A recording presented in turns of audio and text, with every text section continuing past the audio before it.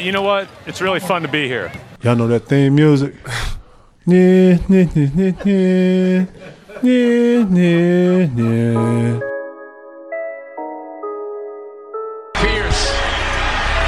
buries it.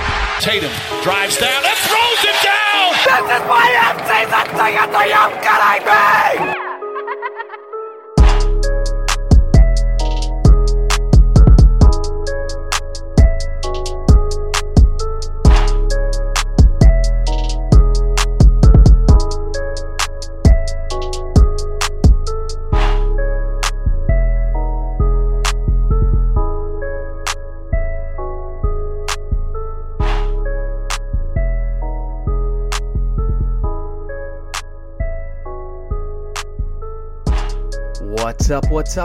What's up? How are we doing? And welcome to episode 110, or in other words, episode 110 of the Banner Banter podcast. I am your host and favorite Boston Celtics season ticket holder, Timmy G. How's everyone doing?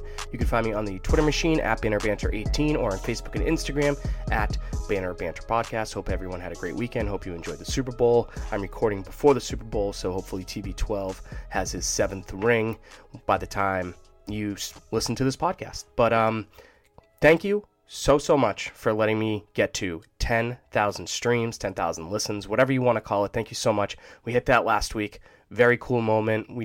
And I've decided to retire the cartoon avatar, my original logo. We've obviously hit a big milestone. It's now time to take this podcast to the next level with branding and graphics and videos, so on and so forth. So shout out to Joe and Alex from the Big Mind creative team for helping me out there. And of course, as you know, I'm part of the Big Night Media crew with the Marky P Show, Burnt Toast, Those Girls You Know, Drinks After Work, Eat the Damn Cake, Let's Get Rich podcast. And I saw a board of all the new podcasts at the home office that are coming out very soon. Stay tuned. I think you guys are going to enjoy it. Not as much as this one, but I think you're going to enjoy it. So before we break down everything, I have a guest on the show this week. Adam Taylor of the Celtics blog will be joining us today. We're going to chat about the last few games for the Celtics. I chatted with him on Saturday, so we're not going to talk about the Suns game, but we're going to talk about the Warriors game, the Kings game, and especially the Clippers game. We'll break all that down for you. Adam Taylor of the Celtics blog. Actually, he's so good at what he does. He covers the Celtics from England. That's how good he is. He loves talking X's and O's and plays and formations and rotations and you name it. Basketball geek at its finest, and I really enjoyed the conversation. Hopefully it doesn't confuse you too much, and hopefully you can enjoy it too. So this past week, the Celtics beat the Warriors in Golden State 111-107. They lost to the Kings 116-111. They beat the Clippers 119-115. Which was a great win, by the way. A great win against a very good team. I don't care if they didn't have Paul George. That's a very, very good basketball team. They lost to the Suns today, 191. They are now 12-10 on the year, 7-7 on the road, and still in the top 4 in the East in this very, very, very, very, very, very weird basketball season. So this is how we're going to start off the podcast this week. Not with Adam Taylor. We'll talk to Adam Taylor probably in about 10 minutes or so. But for right now, let's do Stud and Dud of the Week. Hit the music. And now, it is time for the Celtics stud and the Celtics dud of the week.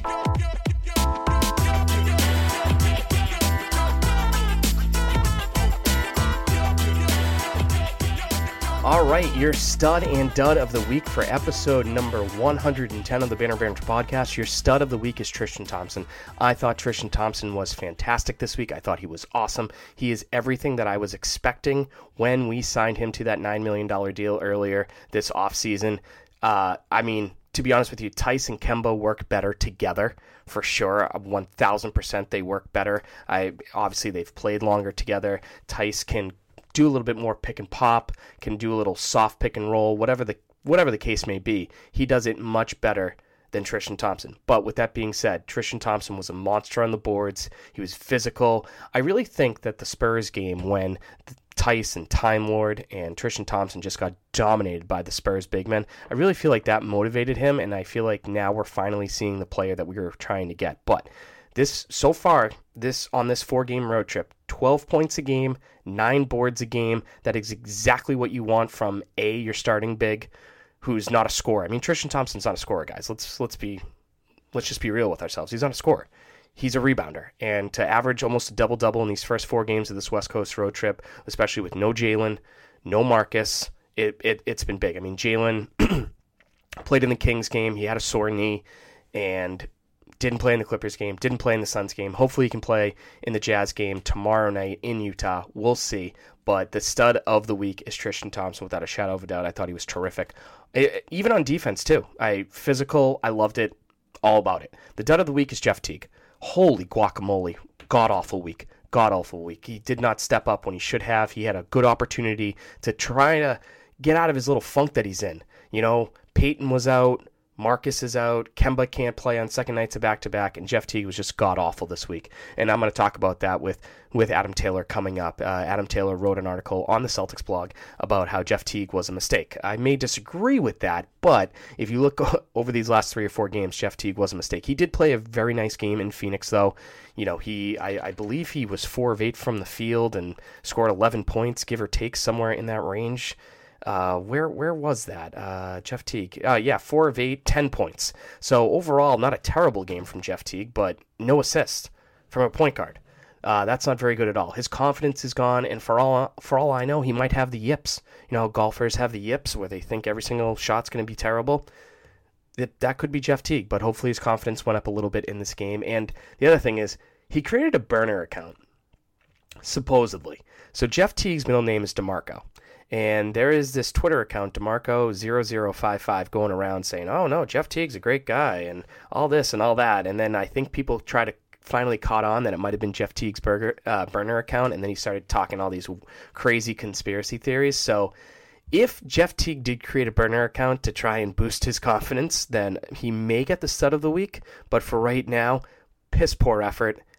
Dud of the week for sure. So let's recap the Warriors game. The Big Five started again. Kemba got off to a hot start. He scored the first 5 points in the game. Tristan Thompson, like I mentioned, he was very aggressive early. Just didn't stand at the top of the key with the ball, which I like. I feel like I've mentioned this plenty of times before. Tice is slowly getting better at it, but I feel like a lot of centers for the Celtics just catch the ball at the top of the three-point line and just put their butt pointing towards the hoop, and they just stand there, and hopefully someone can get the ball with them. But Tristan Thompson doesn't do that. Tristan Thompson can dribble the ball, put his shoulder down, go up, get a hoop, and I like that. And I feel like that's a key part to the Celtics offense if he can attack. Steph Curry, obviously, he dropped 54 points against the Mavericks the other night. Absolutely incredible performance. But he had 15 points in the first 9 minutes of this game, a.k.a. the last thing you want to happen. I mean, the defense played pretty well, I thought, versus the Clippers. But this game, absolute crap. The defense was so bad. They all looked clueless out there, just running through the motions, and I don't get it. I don't understand how this team can just turn it on and off whenever they want. It's very confusing. And it didn't help that Time Lord was he must have had 22 sodas before the game. He was all over the place. He just needs to relax. I feel like whenever the Time Lord makes a mistake, he has a panic attack, and we don't need to. I don't know if the coaching staff needs to get into his head or what, but it's okay if you mess up. That's part of the game. No one's expecting you to be perfect. I mean, maybe some people on Twitter are, but for the most part, no one's expecting the Time Lord to be perfect every single time he goes on the floor. He's still young. He's still learning. But I feel like a big step for him will be, hey, I messed up. That's okay. Let's move on. So, second quarter rolls around for the Celtics. They do what they do. They dominate in the second quarter. The Celtics are one of the better, if not the best, second quarter teams in the league. They take the lead 5 minutes in, thanks to Tatum and Teague. Curry wasn't playing. The Warriors kind of crept back during when Steph Curry came back, but just like with Joel Embiid, when Joel Embiid's off the floor, you have to win the Joel Embiid minutes, and in this situation, Jason Tatum and Jeff Teague and the rest of the bench took over when Steph Curry wasn't playing. It also helped that Kevin Looney, their starting center, I think it was the second quarter, might have been the first quarter, the second quarter, he rolled his ankle. He now has a sprained ankle. He's out a couple weeks. But Daniel Tice was also very good defending the rim. He rebounded the ball well. He just did the little things in this game. It doesn't show up on the box score, but Daniel Tice did a good job doing the little things. And like I said, the Warriors kind of crept back into the game a little bit to close out that second quarter. Jalen's scoring picked up, which was very nice to see. And the Celtics controlled the boards in the first 5 or 6 minutes of that third quarter with Kevin Looney out, and that was the game changer right there. I mean, they out-rebounded the Warriors 11-2 in the first 5 or 6 minutes of that third quarter. Tice hit a big three to help them go up 6. The Warriors were just shorthanded. I mean, the Celtics were too, but the Warriors were shorthanded. And Jalen and Kemba and Tatum sometimes aggravate me. And it's really around the rim. I feel like Kemba and Jalen and Jason think that just because they get to the rim and if they miss a shot, it's because they get fouled. And I don't think that's the case. They need to go up and get hit. I mean, I thought Jason Tatum gained weight this year, so he'd go to the free throw line and get hit, but they're just being too cute around the rim. And they're not getting to the free throw. They're not getting to the line to get free throws. I mean, the Celtics in this, I feel like they took less than 20 free throws in the Warriors game. They took less than 15 in the Suns game. They're not taking a lot of free throws. I did like how Jason Tatum did attack the rim a little bit more against this Suns team earlier today. I did enjoy that. But overall, this team needs to go to the free throw line more. I've complained and complained and complained. Like, stop being cute and trying to avoid contact. Get contact. Go to the rim and let's go. Please and thank you. What else happened in that third quarter? So with like 3.5 to go, the Celtics were up 6, and then it was Jeff Teague, Grant Williams, Jaylen Brown, Tristan Thompson, and Javonte Green. And that lasted for about 30 seconds because Steph Curry hit a couple back-to-back threes. Shout out to Brad Stevens to realizing that is not the lineup for me. But what was crazy about Steph Curry hitting those points to kind of cut the lead down for the Warriors was that was the first points he scored in the third quarter, and it wasn't until about 90 seconds to go in that third quarter. So good job by the Celtics defense, making the proper adjustments, switching things up, and it worked for the time being until Steph Curry tied it up. Start of the fourth quarter, Curry off the floor. The Celtics stink again to start, but Kemba hit a big three. Grant Williams had a very nice second half overall. They went on a 15-2 run. Jalen had 7 out of those 15 points, and that's how you take over. That's a great job by Jaylen Brown saying, fourth quarter, time to go on a run, and when we do, it's going to be because of me, so bravo. One thing that I didn't like about the Celtics was I didn't like their self-awareness. Sorry, I feel like I'm flabbergasted when I talk about the Celtics' self-awareness. The Celtics' self-awareness sometimes when it comes to closeout games is ridiculous. Like, Jason Tatum got the ball, and he should have just thrown the ball up the floor to Peyton Pritchard where no one was guarding him, but instead he dribbled and held it and waited until he got fouled. What if that went off his foot? The Warriors get the ball, but luckily that wasn't the case. Celtics win 111-107. So we're moving right along in this podcast because I really want to get into this Adam Taylor interview that I think you guys are going to really, really enjoy. Kings game. No Kemba. No Peyton. No Marcus Smart, so a lot of point Tatum, which makes me smile. I feel like Jason Tatum has improved a lot. Playmaking the ball, getting his teammates involved, et cetera, et cetera. He did have a lot of dumb passes to start. One right to the referee, another one to De'Aaron Fox. And Teague did have some nice minutes defending De'Aaron Fox in the first half. De'Aaron Fox really got a lot of guys involved for his team. He realized scoring wasn't an option for him in the first half, and he picked up the scoring in the second half. But that first half, I didn't think Jeff Teague was terrible defensively against De'Aaron Fox, but that's probably just because De'Aaron Fox found other open people to get better shots. But Celtics did get to the free throw line. They took 6 free throws in the first 4 minutes of this game, which is great. They built a good lead, 6 or 7 point lead, and the bench and the All-Star just couldn't get it going. I think Tatum plays better with the bench than Jalen does. So Tatum being the All-Star, because technically he is, Jalen's not an All-Star yet. He's going to be this year. He should. If not, we will riot. But I think Jalen doesn't. I feel like Jalen and Kemba play better with the bench, and then Jason plays better with the bench because Jason can score in so many different ways and so much attention gets brought to him. And I feel like he kind of likes that. But since JT and JB had to play with the bench probably for most of the second half because no Kemba and you don't want just all the bench guys out there, the Kings did go on a couple runs and they finally got the lead at halftime. So I don't know. It's just so hard because, like, if Marcus was playing, you could have Jalen and Marcus out there. You could have Marcus and Jason out there. But with no Kemba, no Marcus in this game, no Peyton, it's really tough for Jalen and Jason to really get anything going. And then if they can't get going and the other team gets going, good luck. And that's why the Kings were able to take the lead going into halftime.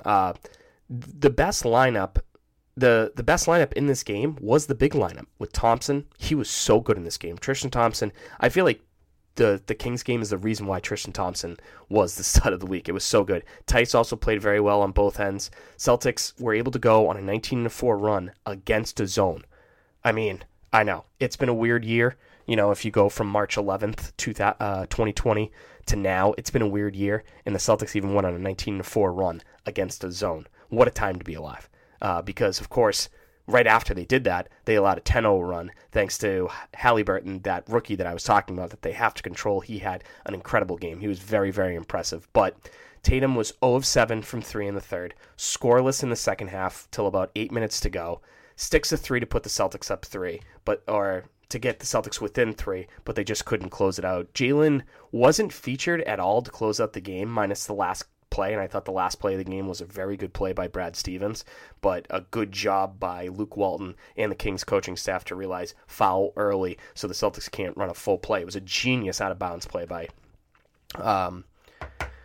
Brad, and the Kings just did the right thing. Grant couldn't capitalize on the free throws, and Celtics lose to the freaking Kings, 116-111, even though they were shorthanded. So now, we are going to bring in Adam Taylor. We're going to talk about a whole bunch of things. We're going to talk about how the season's going so far, Jeff Teague, the Clippers game, the Carson Edwards, a whole bunch of stuff. So here it is right now, Adam Taylor and I talking, chatting it up, everything about Celtics. Hope you enjoy it. And I will recap the Suns game after this and then preview the upcoming week for the Celtics. So stay tuned. I think you're really going to enjoy this interview. Now it's time for our very special guest from Celtics blog, Adam Taylor. He's joining us from England. Adam is a really great writer for Celtics blog. For those of you that don't know Celtics blog, you probably shouldn't even be listening to a Celtics podcast if you don't know about Celtics blog, because it seems to be pretty important.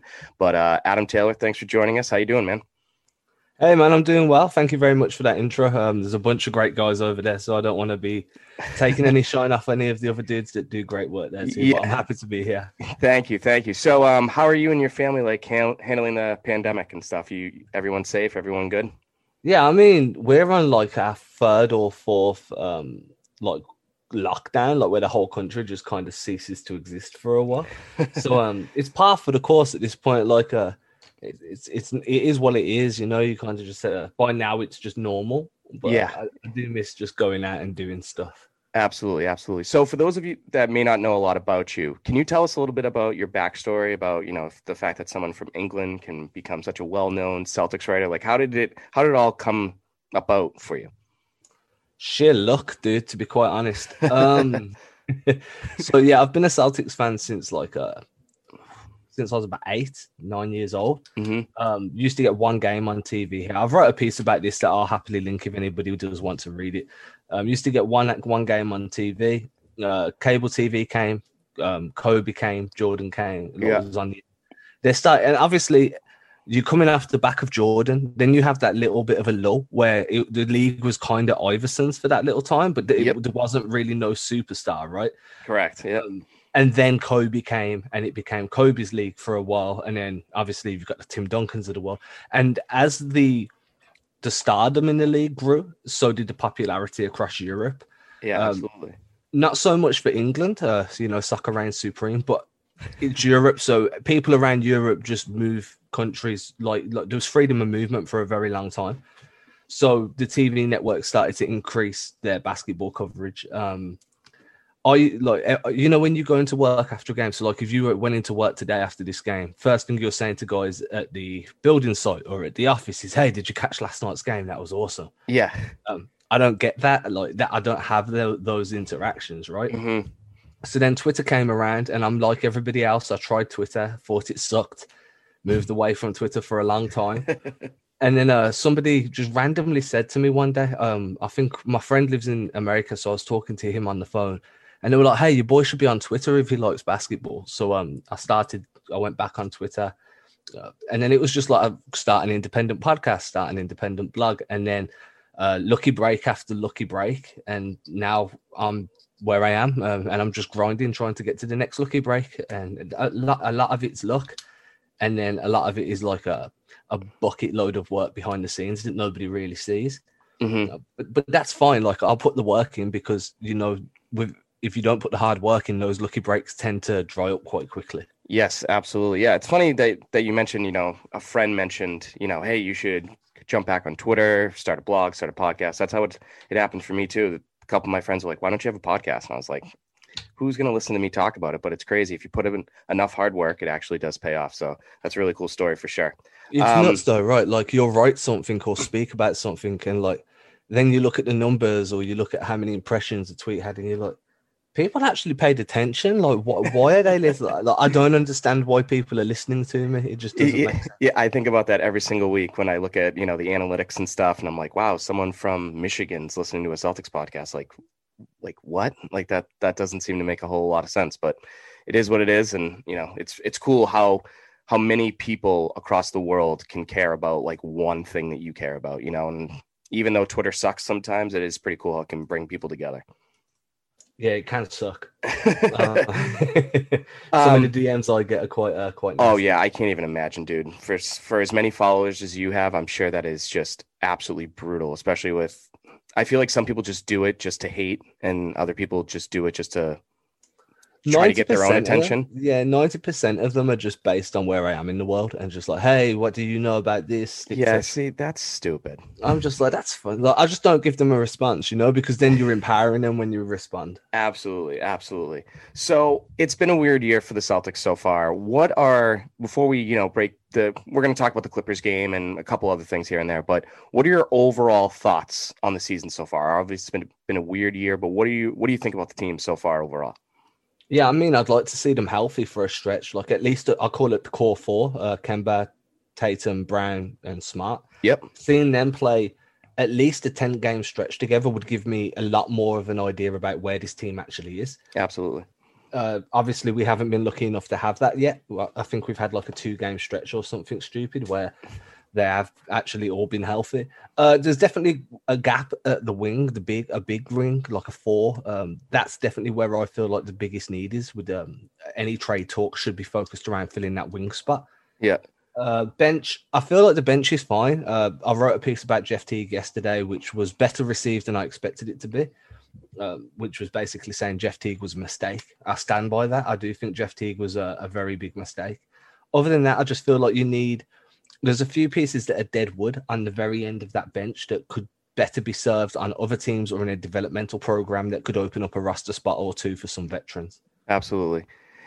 Like to start the season, like I thought Jeff Teague was going to be good just because I didn't know what we were going to get from Peyton Pritchard. A 4-year guy who's undersized, you just didn't know where you're going to get him. And you figure, okay, a veteran guy, maybe you can help him along a little bit. But now with how well Peyton's played, Carson showed some flashes last night. It's really just like, can we get rid of Jeff Teague to hopefully get another piece? And speaking, about getting that 4, obviously we have the trade or the trade exception from the Gordon Hayward trade. And we also have, like, people forget, we also have some from the Enes Kanter deal too. I know it's not a lot of money, but we still have that. And the Poirier one too. Yeah. Oh yeah. And the Vincent Poirier one too. Is there anyone that you are eyeing, or is there just too many options right now and you just can't figure out where you want to go? Like, is it Aaron Gordon? Do you want to go get JJ Redick? I know he's not a 4, but he's a shooter. Where are you eyeing? I'll go between Harrison Barnes and Aaron Gordon probably every 2 days. I kind of changed my opinion. For 2 reasons. Like Keith Smith made this very good point, and I don't know whether it was in a group chat that I'm in with him or if it was on a Twitter and I just misconstrued where I saw it. But regardless, I'm sure it's been said on both platforms. Aaron Gordon has always been miscast as a first or second option in terms of his hierarchical position on the Magic. And he's not prolific enough. He's not efficient enough scoring the ball to be considered a 1 or 2 guy. He'd be better off being a 3rd, 4th, or 5th option on offense. And that would allow him to space the floor a little bit more with his scoring threat. And then he'd play so much more off ball, would probably get better flashes of his cutting ability and ability above the rim, that you could actually feature him as a very good 4th man. Whereas at the moment, you're seeing the worst side of him because he has to force the offense so much in Orlando. So that makes sense to me. I'd like to see what he could bring to the team as a 4th or 5th guy on offense. And then on defense, he brings some size and some verticality. Pair him with Robert Williams, and that's a very bouncy rim protecting duo. Absolutely. I like Harrison Barnes because you know what you're getting with Harrison Barnes. Like, he's a guy that appears to be one of the options on off the starting lineup in terms of offense, but can just play his role excellently. Knows what it takes to win a championship. Both guys are under contract for future years as well. I think that's going to be a big part of any Celtics decision. They're not going to waste this TPE on a guy that leaves either this year or next, because then you have kind of sold the lost Hayward and then sold the farm down the way just to try and get success this year, when realistically you're probably a year or two of development away from being legitimate contenders. Yeah, absolutely. And the other thing about Harrison Barnes, I mean, he's having a career year. Like, all of his numbers, his shooting percentage, his 3-point percentage, his field goal percentage, like everything's a career high for him this year. So I feel like he's in a good space, and if he can come to a team now, I don't know, do you think Brad would plug him in right away, or do you think Brad would keep the big lineup of Tyson Thompson? Because Tristan Thompson this past week has played probably what we were all expecting him to play. He's played his best 3 or 4 games as a Celtic. Do you think Brad, if Harrison Barnes does come over, or Aaron Gordon comes over, tries to keep Tyson Thompson together and have these guys come off the bench? So my biggest outlook on this 2 big lineup was they're developing a plan B. Over the last few years in the playoffs, when teams have schemed them out and really gone up against them defensively and took guys out of the game, Brad's never had a plan B to turn to. You've kind of just had to keep plugging away with the exact same offensive system. Now he's implementing this 2 big lineup, and his hand has been forced a lot. There's a hole at the 4 where Hayward was. You've had Tatum miss time. You've had Kemba miss time. He's had to put out the most competitive lineup possible, and that means rolling out that 2 big lineup. For me personally, I think if a trade was made to bring in another 4, as Barnes or Gordon, you'd probably see that 2 big lineup run for a few more weeks while that new guy is getting acclimated to the team. Yep. But then I think that they'd start rolling out more of a modernized traditional 5, you know? Yeah. But then in the playoffs, if that traditional 5 is struggling, or a team has schemed against that offensive outlook, then now Brad has that plan B. He has that 2 big lineup that we've seen roll out, and they've figured out how to play. So I'm not too concerned about who starts. I'm always more concerned about who finishes. But having a plan B is something that I've been screaming for the Celtics team for a few years. So I'm quite happy with the way things are looking at the moment. I'm glad you said that, because I hate how people look into, who starts, but I think the thing with the Celtics is you also want to start off well, because I don't know about you, but I still can't trust them in the fourth quarter. Obviously they played unbelievable last night against the Clippers in that third quarter, outscored the Clippers by 18. But I don't know, whenever there's like 6 minutes left and the Celtics have a lead, I just feel so uncomfortable. I just don't trust them yet. And I really think that bringing in someone like Aaron Gordon or Harrison Barnes, who's been in those spots before, and Grant Williams did play, great last night. It's probably, you could argue, Grant Williams' best game in a Celtics uniform, but I don't know. I'm just not ready to trust him yet in that spot. And I would rather trust a Harrison Barnes, an Aaron Gordon, like you said, more than Grant Williams going down the road. Do you have big concerns about the Celtics in the fourth quarter like I do? I mean, I just think the inconsistencies down the stretch are the hallmark of a young team. Yeah. I was kind of expecting Tristan Thompson and Jeff Teague to steady the ship. Absolutely. I think we're going to see more of that from Thompson, but Teague is too volatile. Like, he's very focused on his own numbers as far as I'm concerned. He's not too, like, there was a play yesterday where, and I've called him out on this before, and again in that piece of work, he'll never put himself in the way of contact to recover a loose ball. There was a moment in time where there was a loose ball yesterday, and luckily the Celtics managed to keep hold of possession, but Jeff Teague could just stand there and watch that ball bubble around. He won't. That's so true. And if you have a veteran, like, you want him to lead by example. That's why Marcus Smart's the most valuable in terms, for me, isn't the scoring burst that he can go on, but it's the fact that throwing yourself on the floor and taking a shot to the face is going to fire everybody else up around you. Absolutely. But yeah, inconsistencies in the fourth is, for me, it's the hallmark of a young and inexperienced team. So, and that mainly looks at the bench, right? I mean, when you look at guys like Carson, Peyton, even Tremont, Grant, these guys have all only had 1 or 2 years in the league. They haven't learned how to close an elite level yet. Mm-hmm. That only comes with reps. So it's par for the course. I expect it. I just don't like it.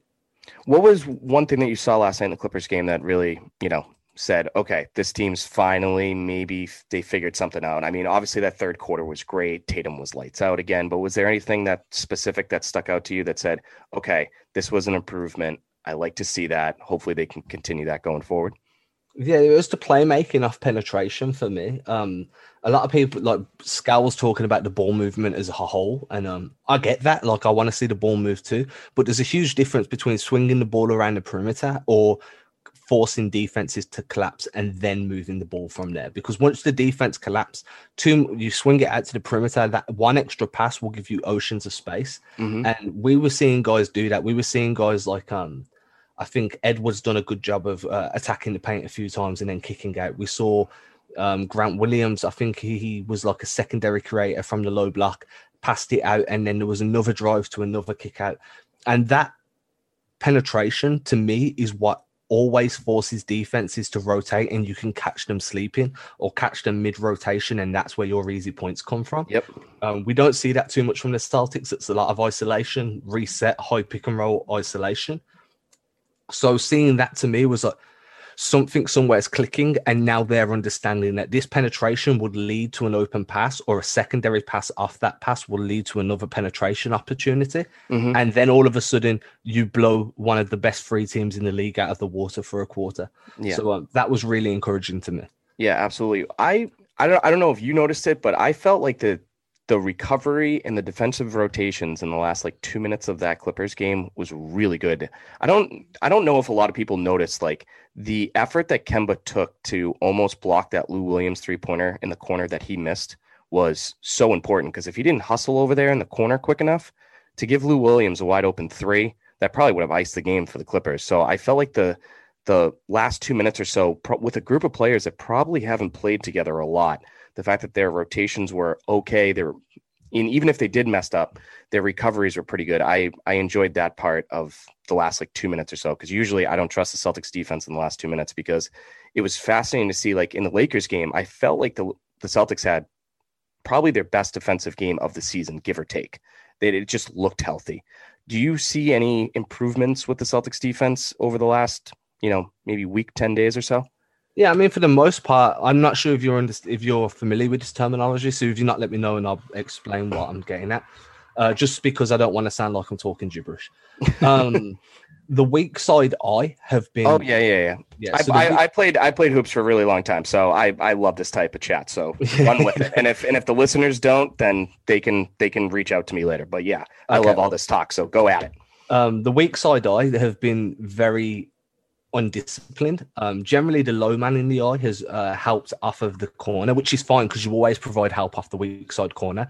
But then the high man in the weak side eye has to split the difference, right, between the wing that can slash and the corner man that can shoot. And what you'll see is that the high man in that eye will sag off a little bit too much, which makes the recovery time to whoever receives the ball off the swing pass too much. And then, so you'll see Nicholas Batum putting up for what looks like an open three. And then what's really happened is the high eye guy has just sagged that little bit too much. Yep. That happened a little bit in the first quarter. I felt like they were getting to the corner shots whenever they wanted because the eye was sagging too deep. Yeah, because Luke Kennard hit a couple wide open corner threes because of that. Yeah, because you need your low eye man to come in to tag the rollout or to provide help around the rim. Yep. So then you want to split the difference. Once they figured that out and they stayed far more disciplined, both of the eye were kind of working in tandem, so they'd pinch in a little bit, but enough that they could both recover whenever they needed to. And then when rotations happen, that's when somebody would figure out, okay, I need to do a paint switch, or I need to tag the roll man here and then help and recover. When I feel like they were way more disciplined from the second half. The first half to me was still a bit sloppy. Yep. But the second half there was a lot more determination, grit, and they were far more disciplined on their weak side help, because that's where they've been getting caught out all year. It's never been the point of attack defense for me.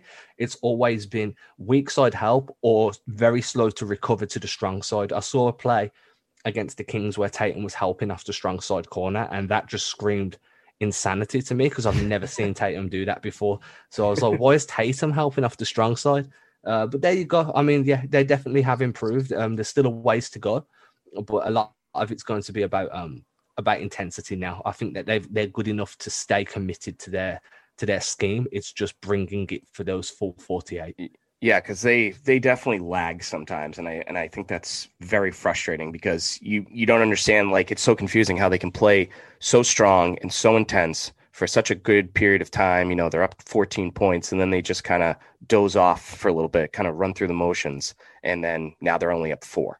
And I just feel like that's a frustrating part. But I'm sure it's a weird season, and it's a lot going on. And hopefully, do you think? I don't want to like call out Brad Stevens because I'm a Brad Stevens guy. I mean, the starting lineup last night against the Clippers was beyond questionable. But do you think there is any of the players kind of zoning out Brad because they've coached with him for, he's been their coach for so long? Do you think the players are just kind of saying, yeah, cool, whatever you say? Or do you think that everyone there does like Brad as the coach? I think that everybody likes and respects Brad, but I don't think he demands the authority that some other coaches in the league do.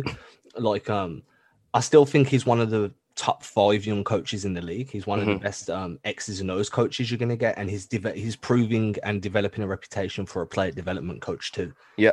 But for me, and I don't know if you agree, but when Kara Lawson was there, she seemed to be the one that would really get into people during timeout. And then when she left was when the Celtics fell off, right? When she left from the bubble, the Celtics, that's when they started tuning out a little bit more because Brad isn't the type of guy to chew guys out where it can be seen on camera. What happens in the locker room is things that we're not aware of.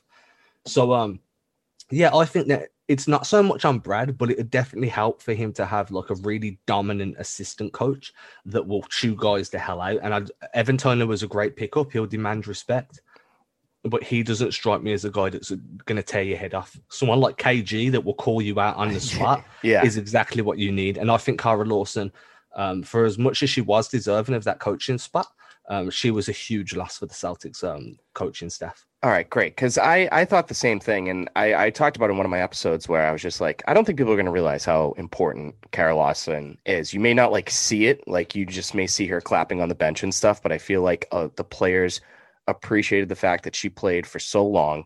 She won some championships. She won gold medals. Like, she was a heck of a basketball player. And I think they respect that probably more than they would Brad for just being the X and O's guy. So I'm glad someone else agrees with me about that. I just have 2 questions left for you before we go. You tweeted out something the other day, and I thought it was fascinating. This is one of the many reasons why I follow you and Keith Smith and everyone over at Celtics Blog. But you stated that when Tatum's the main ball handler in the pick and roll, he takes 47% of those takes or jumpers. Do you like that number? Do you think that number should go down? Do you think Tatum should be attacking the rim more? Because, listen, Jason Tatum's obviously a heck of a basketball player. His jump shot's beautiful. It's art. It's the Mona Lisa, et cetera, et cetera. But do you think that number should be down more? Because his free throw numbers this year have been brutal. Like, his attempts, and to be honest with you, he hasn't even been shooting free throws that well once he does get to the line. Do you like the fact that Tatum is taking 40% jumpers off pick and rolls, or do you want that to go down? I mean, I'd be happy with, it's not even much of a difference. I'd be happy with 40% jumpers. Yeah. Not like, I'm not saying like down to like 20% at all, but just even down a smidge, I feel like would just help everyone. Yeah, they would. I like the way that he is attacking off the pick and roll. I like the way that he'll attack off the pick and roll, give the ball up, and then get into a post up and go to work from the post. I think that Tatum's work off that low block this year has been one of the most underlooked developments in his game. Amen. Amen. When we're talking about, do I want him shooting jumpers? Yeah, I do. I'd prefer him to dribble less before doing stuff. If he wants to drive, that's fine. But I do think that if you look at the way he's playing at the moment, a lot of his layups are coming in the flow of the offense, or he'll catch them off the cut when he's already beat his man. He's definitely avoiding contact a little bit. And I don't know whether that's a good thing, because you don't want him picking up knocks and injuries this early in the season that may last into the playoffs. Yeah. But at the same time, he's like, if you look at Joel Embiid, right? And you look at how Embiid this year has added, like, he'll post you up, and then as he faces up, he'll swing his arm into your hand. You know, the hand he's drawing fouls, right? But there's never a risk of him getting injured. And I think Tatum can learn ways to draw fouls that could not risk his body, like a veer. Like, we never see Tatum veer when he's dribbling. A veer layup, well, 9 times out of 10, Jeff Teague tries it all the time, but he's just not skilled enough to do it. A veer layup will usually draw you a foul because the guy has to contest from straight off your hip. So Tatum could add in a veer. Jaylen Brown's not added a veer into his game this year, and he's getting to the line more because of it. So there's definitely ways that Tatum can learn to incorporate foul drawing mechanics into his game that don't put his body at risk. But until he figures those out, I'm fine with the jumpers. But I do think that his numbers at the moment, they're there because he has the volume, but his efficiency hasn't been the same as what we've seen previous years either. Yeah, absolutely. So before I let you go, I'm really interested in this Jazz game on Tuesday. The Jazz, arguably are the best team in the league record-wise. They've won, I think, 14 out of the last 15 games. And I just think both teams match up really well. Spider, Tatum, Bogdanovic, Jaylen Brown, obviously Rudy Gobert, both good young coaches. What are you expecting from the Celtics in this game? Do you think they can pull out a victory, especially the fact that it's the last game of a pretty tough five-game West Coast trip? Yeah, so the Jazz just run a bunch of lock and trails and they funnel everybody towards Gobert, right? So if we're ever going to see a game where we're screaming for guys to pull up off pick and rolls, this is going to be it because Gobert's playing drop all day long. Yep, absolutely. So you're going to find workable room in that mid-range. The Celtics also against the Clippers, I don't know if you noticed this, but they run a bunch of open corner pick and rolls to open that mid-range up for those pull-ups. I'd expect to see a lot of that. Defensively for the Celtics, Gobert to me is also the main guy to watch out for. If you look at how Zubac kind of had his way against the Celtics. Yeah, he did. Gobert's going to do way better than that. He's going to be a lot more harder to contain. So Gobert might go off a little bit in terms of points in the paint. When you're talking about Spider, ideally you want to be able to put Marcus Smart on him. That's not going to be optional. So if Jaylen Brown's back, he's the best point of attack defender at that point. I think Brown has the strength, the length, and the speed to be able to stay in front of Mitchell and contain him. You can't stop guys like that, right? I always go back to that "he got game" quote. Can't stop him, can only or you can do something to contain him. Yep. So you contain him. You set yourself a points total in your mind, and you do everything you can to keep him on or below that points total. Bogdanovic again, he's just going to be a 3-point shooter. I'm more than happy with the Celtics running some chain rotations or some help defense schemes that are going to keep him on that line. So the entire thing is then shrinking the floor on Gobert rolls. I think the Celtics will do quite fine there. But again, if Zubac is punishing you off a pick and roll, then Gobert's going to absolutely have a field there. Are you worried about, how worried are you about Gobert having a field day, especially after seeing what the Spurs did to Thompson and Tice and Time Lord? What was that, last week or 2 weeks ago? It feels like forever ago. Yeah, that feels like the game where Thompson really got his act together after that. I feel like he was embarrassed by his performance and he really just got his shit together and was like, I cannot play that soft ever again. So do you think Thompson can maybe be a little physical towards Gobert and maybe calm him or contain him a bit, I should say? So what they're going to need to do really, if we're Gobert's going to run high-ish pick and rolls, right? He's going to run mid and side pick and rolls to spider the driving lanes. So you want to shrink the floor straight off that pick and roll. You don't want to be hedging or showing on that pick and roll. You want to be playing up to touch and then dropping straight on the roll man and shrinking the driving lane, because what you want to force Gobert to pick the ball up just below the free throw line, because he's not a very good jump shooter. He doesn't really have that hook shot nailed down. Yep. If you can do that, then you're going to be able to contain his effectiveness. All you need to do then is hope to God that you can box him out high enough that you can get your defensive rebounds. I'm not concerned, but I do think that he's going to hold the keys to the game offensively for the Jazz. Yeah, absolutely. All right, cool. Well, Adam, this was great, man. I mean, I love the inside basketball junkie talk, like the weak side eye and all those things that you brought to the table. So I really appreciate you joining the Banner Banter podcast today. This will be out on Monday. So we won't be able to talk about the Suns game or recap that, but that should be a fun game. But I hope you and your family are staying safe, and hopefully you can make your way over to the States soon and come to a game at TD Garden. Yeah, man, I appreciate it, and trust me, I've got lots of plans when I'm stateside. It's just waiting until it's safe enough to travel. All right, cool, man. Well, thanks for joining us, and we'll talk soon. Of course, man. Thank you very much. Thanks. Bye-bye. All right. Shout out to Adam Taylor for joining us. That was really, really cool. We were only planning on talking for like 10 or 15 minutes, but the conversation was just so good, I thought, that we just had to keep it going. So I'm glad Adam was able to hop on from the other side of the world in England, and I thought that was a really cool conversation. Hopefully we can have Adam on soon. Don't forget to check him out all over the place on Twitter and at the Celtics blog website, which is run by Sports Nation. They do a great job over there. So the Suns recap, Celtics just played bad. Carson Edwards got the start. I mean, like we were talking about with Adam, Carson Edwards had a great game against the Clippers. He really and truly did. And was it good enough to get a start against the Phoenix Suns on a West Coast road trip? No. And it definitely showed because Carson just didn't play that well. It didn't work out in this game. He was a minus 19 before the end of the third quarter.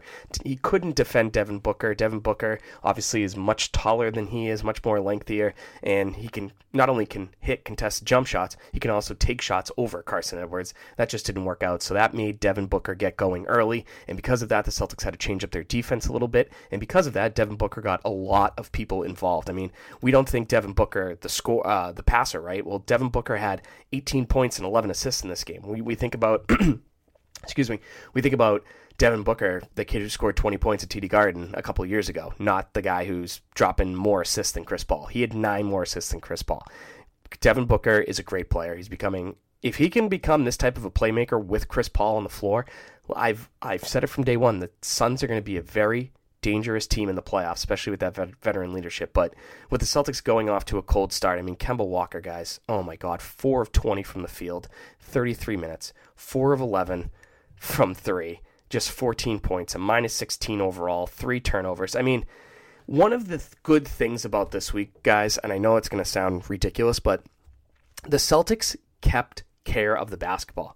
They only had 5 turnovers in this game. They didn't have that many turnovers in the Clippers game. They kept a good job they kept care of the ball. That's what I meant to say. They did a really good job keeping care of the basketball throughout this entire road trip, and hopefully that can continue, because if you can take care of the ball at home in important situations, that's going to be big for the Boston Celtics. So even though they went 2-2 so far in this road trip, and it wasn't the best week of the world, especially with no Jalen and no Jason, and Peyton only played 2 out of the 4 games, so on and so forth, they are taking care of the ball, which means Brad is putting his players in good situations, and I like that. But the Celtics just couldn't hit a shot to start. I mean, 35% overall from the field, 38% from 3. I mean, they did shoot the 3-point ball better than the Suns did, but it just didn't matter at all. I mean, the Suns' defense is really good. They collapsed. They shrink the court on you, so you can't move the ball around that much, and I thought the Celtics played way too much iso ball in this game. They really and truly did. I mean, 19 assists, 33 made field goals, that ain't going to cut it in any way, shape, or form. But luckily the Suns did get cold. Kemba hit a couple shots, which was great to see, but when you leave Mikal Bridges wide open in the corner multiple times, he started off the game 4-4. He hasn't been shooting the ball that well recently. Why? How do I know that? Because he's on my fantasy team, because I thought he'd be a good pick. So I'm happy with his play today, fantasy basketball-wise. But, overall, just you can't leave someone like that open. Someone who's who's struggling shooting, to see that ball go in 1 or 2 times, it's not a good look, and the Celtics allowed that. And Teague had 8 points. Grant had a couple hoops to get the Celtics back into this game in the second half. I think they tied it up at one point in the I'm sorry, not in the second half, in the second quarter. I think they tied it up at one point. Tice did a good job. He played very well, I thought. But like I mentioned, 2 turnovers in the first half. I mean, that's how you do it. I mean, they were only down 3. They should have been down about 20 with how poorly they were shooting the ball. But to come out flat in that third quarter, they let the Suns go on a 17-4 run. Tatum got frustrated. He got a technical. Kemba got frustrated. He got a technical. But luckily, Peyton Pritchard finally came back to life. He was 4 of 9 from the field today. He scored 12 points, had 5 rebounds.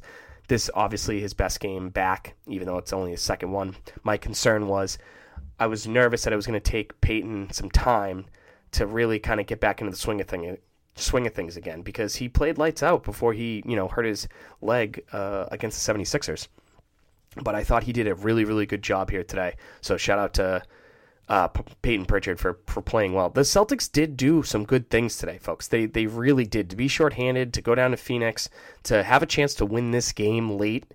I mean, I'm not for moral victories in any way, shape, or form, but when Kemba Walker is playing this bad, and you could see how frustrating it's getting, it's very concerning.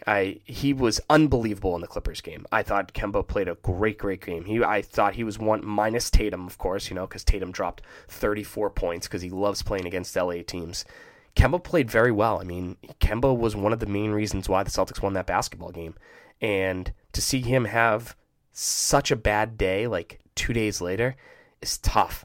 The Celtics did have a lot of good defensive possessions. They did force Chris Paul and the Clippers, Chris Paul and the Suns to really struggle out there at times. Chris Paul missed a lot of wide open shots, luckily, but maybe that was because of the good defense from the Celtics. Who knows? But the Celtics tried to cut down the lead. They just couldn't do it, and they just sucked this afternoon. It's just case in point. They were not that good this afternoon. So let's preview the upcoming week for the Celtics. Celtics have 4 games this week, including 1 back-to-back, so that means Kemba will not be playing in the game. So the first one is tomorrow night, Tuesday, in Utah to end the 5-game road trip. That will be at 10 o'clock. Then they have 2 games at the Garden, Thursday against the Raptors at 7:30, and then Friday at 8 p.m. against the Pistons. That will be the game that Kemba misses. And then they are off to Washington, D.C. for Valentine's Day for a 1 p.m. lovely matinee. Let's talk about the Utah Jazz game real quick. We'll break down these games real quick, and we'll let you be on your way. The Jazz game, well, good luck. Just right off the bat, good luck. They've won 15 out of the last 16 games. They are healthy. They are ready to go. Quinn Snyder is doing a great job. They have a top 5 defense. They have a top 10 offense. They can get out on shooters. They have great defensive rotations. They can rebound the ball well. They have 7 guys averaging double figures. They have it all, to be honest with you. They really do. They have, Donovan Mitchell. They have an all-star in Donovan Mitchell. They have a veteran point guard in Mike Conley. They have a great bench guy in Jordan Clarkson. They have a shot-blocking big, the defensive player of the year in Rudy Gobert. They have good shooters like Ingles and Bogdanovic. Bogdanovic, a lot of people forget that he got hurt, I think either before the bubble or during the bubble, and that's why they probably didn't go deeper in the playoffs. But the Jazz are going to be a very, very hard team to beat. And if the Celtics have the same offense that they have in Phoenix, it's going to be a long, long night. They have to go back to a lot more motion on offense. A lot of those backdoor baseline cuts, they need to come back to that. It did work. There's no need to go away from it. Try to expand from that. I really think Brad should go back to that offense. And then the Raptors game. The last time the Raptors played, the Celtics and the Raptors played was down in Tampa, 116-104. It was that blowout game. The Raptors are finally getting their shit together. They're still shaky at times, but they're getting their shit together. Fred VanVleet dropped 54 points last week. He had an absolutely incredible game. Marcus Smart won't be able to guard Kyle Lowry. That will be tough for sure. Hopefully Jalen's knee will be healthy. Kemba will be playing in this game, so that's obviously a good thing. Here's the thing. The Raptors suck at rebounding. So you know what you're going to have to do against this team? Rebound. Rebound the basketball. Get into Siakam's head again. Rebound the basketball. Be physical with Aaron Baines. And the thing with Siakam, you need to get into his head. I think he's over his little yips or lack of confidence that he had from the bubble. But if you can get him back to that level, that's a good thing. But the bench.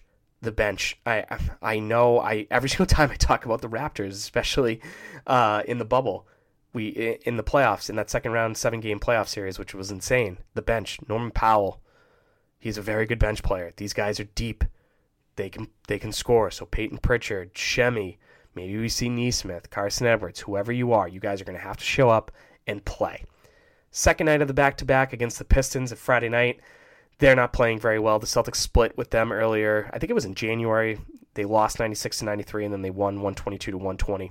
It's pretty simple with the Pistons. Defend Jeremiah Grant and box out Mason Plumlee. Simple as that. Blake Griffin is going to take his shots, pick and pop. He's only averaging 12 points a game. No one has fallen off the face of the earth more than Blake Griffin has. Derrick Rose, from my understanding, is not with the team anymore. He got traded to the New York Knicks for Dennis Smith Jr. I believe that's the trade that I saw. I'm pretty sure it's official. I don't know if it's officially official, but I'm pretty sure Derrick Rose will not be with the Detroit Pistons this upcoming Friday with the team. They do have shooters like Sadiq Bey that can be streaky, so the Celtics have to defend that three-point line well. And then finally, the Wizards game. My boy Bradley Beal on Valentine's Day. The Celtics beat them earlier this year, 116-107. That's the game where Bradley Beal dropped 41 points. This is a very winnable game. This is a must-win type of game for me. Don't play around. Don't play down to your opponent. Stay strong. Everyone should be back healthy minus Marcus Smart. Hopefully Marcus Smart will be back probably the last week of February. They may hold him out until after the All-Star break, to be honest with you, if the Celtics can survive with just Jalen, Jason, and Kemba. We'll see. But Thomas Bryant will not be with the Wizards. He's done for the year with an ACL injury. He's their leading rebound. He was their second leading rebounder. Their leading rebounder is Russell Westbrook. So don't box out Russell Westbrook. Don't let Jordan Bell get going. The Wizards can score, though. They average, I think they're 4th or 5th in most points per game. They can score with the best of them, and obviously that's because of Bradley Beal. But Tatum can shut down Rui. Grant and Shemi have to get out on Bertans. Bertans is not having a very good year this year, so hopefully that can continue against the Celtics. And then hopefully Jalen can slow down Bradley Beal a bit. And that will... Next week, or this upcoming week, minus the Jazz game, all 3 winnable games to kind of get back into a groove. Absolutely. And I know I say that every week, but I didn't think they'd beat the Clippers. I thought that was a great win. Today's game, to me, was just a fluke. Be competitive against the Jazz if you can. You could beat the Raptors. You have to beat the Pistons, and you have to beat the Wizards to try and get back on a good little roll here before another tough week, the week after Valentine's Day. So that's it for episode 110 of the Banner Banter podcast. Thank you to my guest, Adam Taylor. Thanks to you for listening. I really appreciate it. You can find me on the Twitter machine at BannerBanter18 or on Facebook and Instagram at Banner Banter Podcast. And please be safe, wear a mask. And today is my niece's 4th birthday, my best friend in the whole wide world, my rah-rah monster. Happy birthday, my love. I love you. I hope you have a great 4th birthday. We'll talk soon, guys. Toodles and noodles, X's and O's. Bye-bye. Sorry, but I'm gone. I'm history. And I dedicated my life to the Boston Celtics. I dedicated my life to the fans of Boston. I did my very best to please each and every one of you. Good night.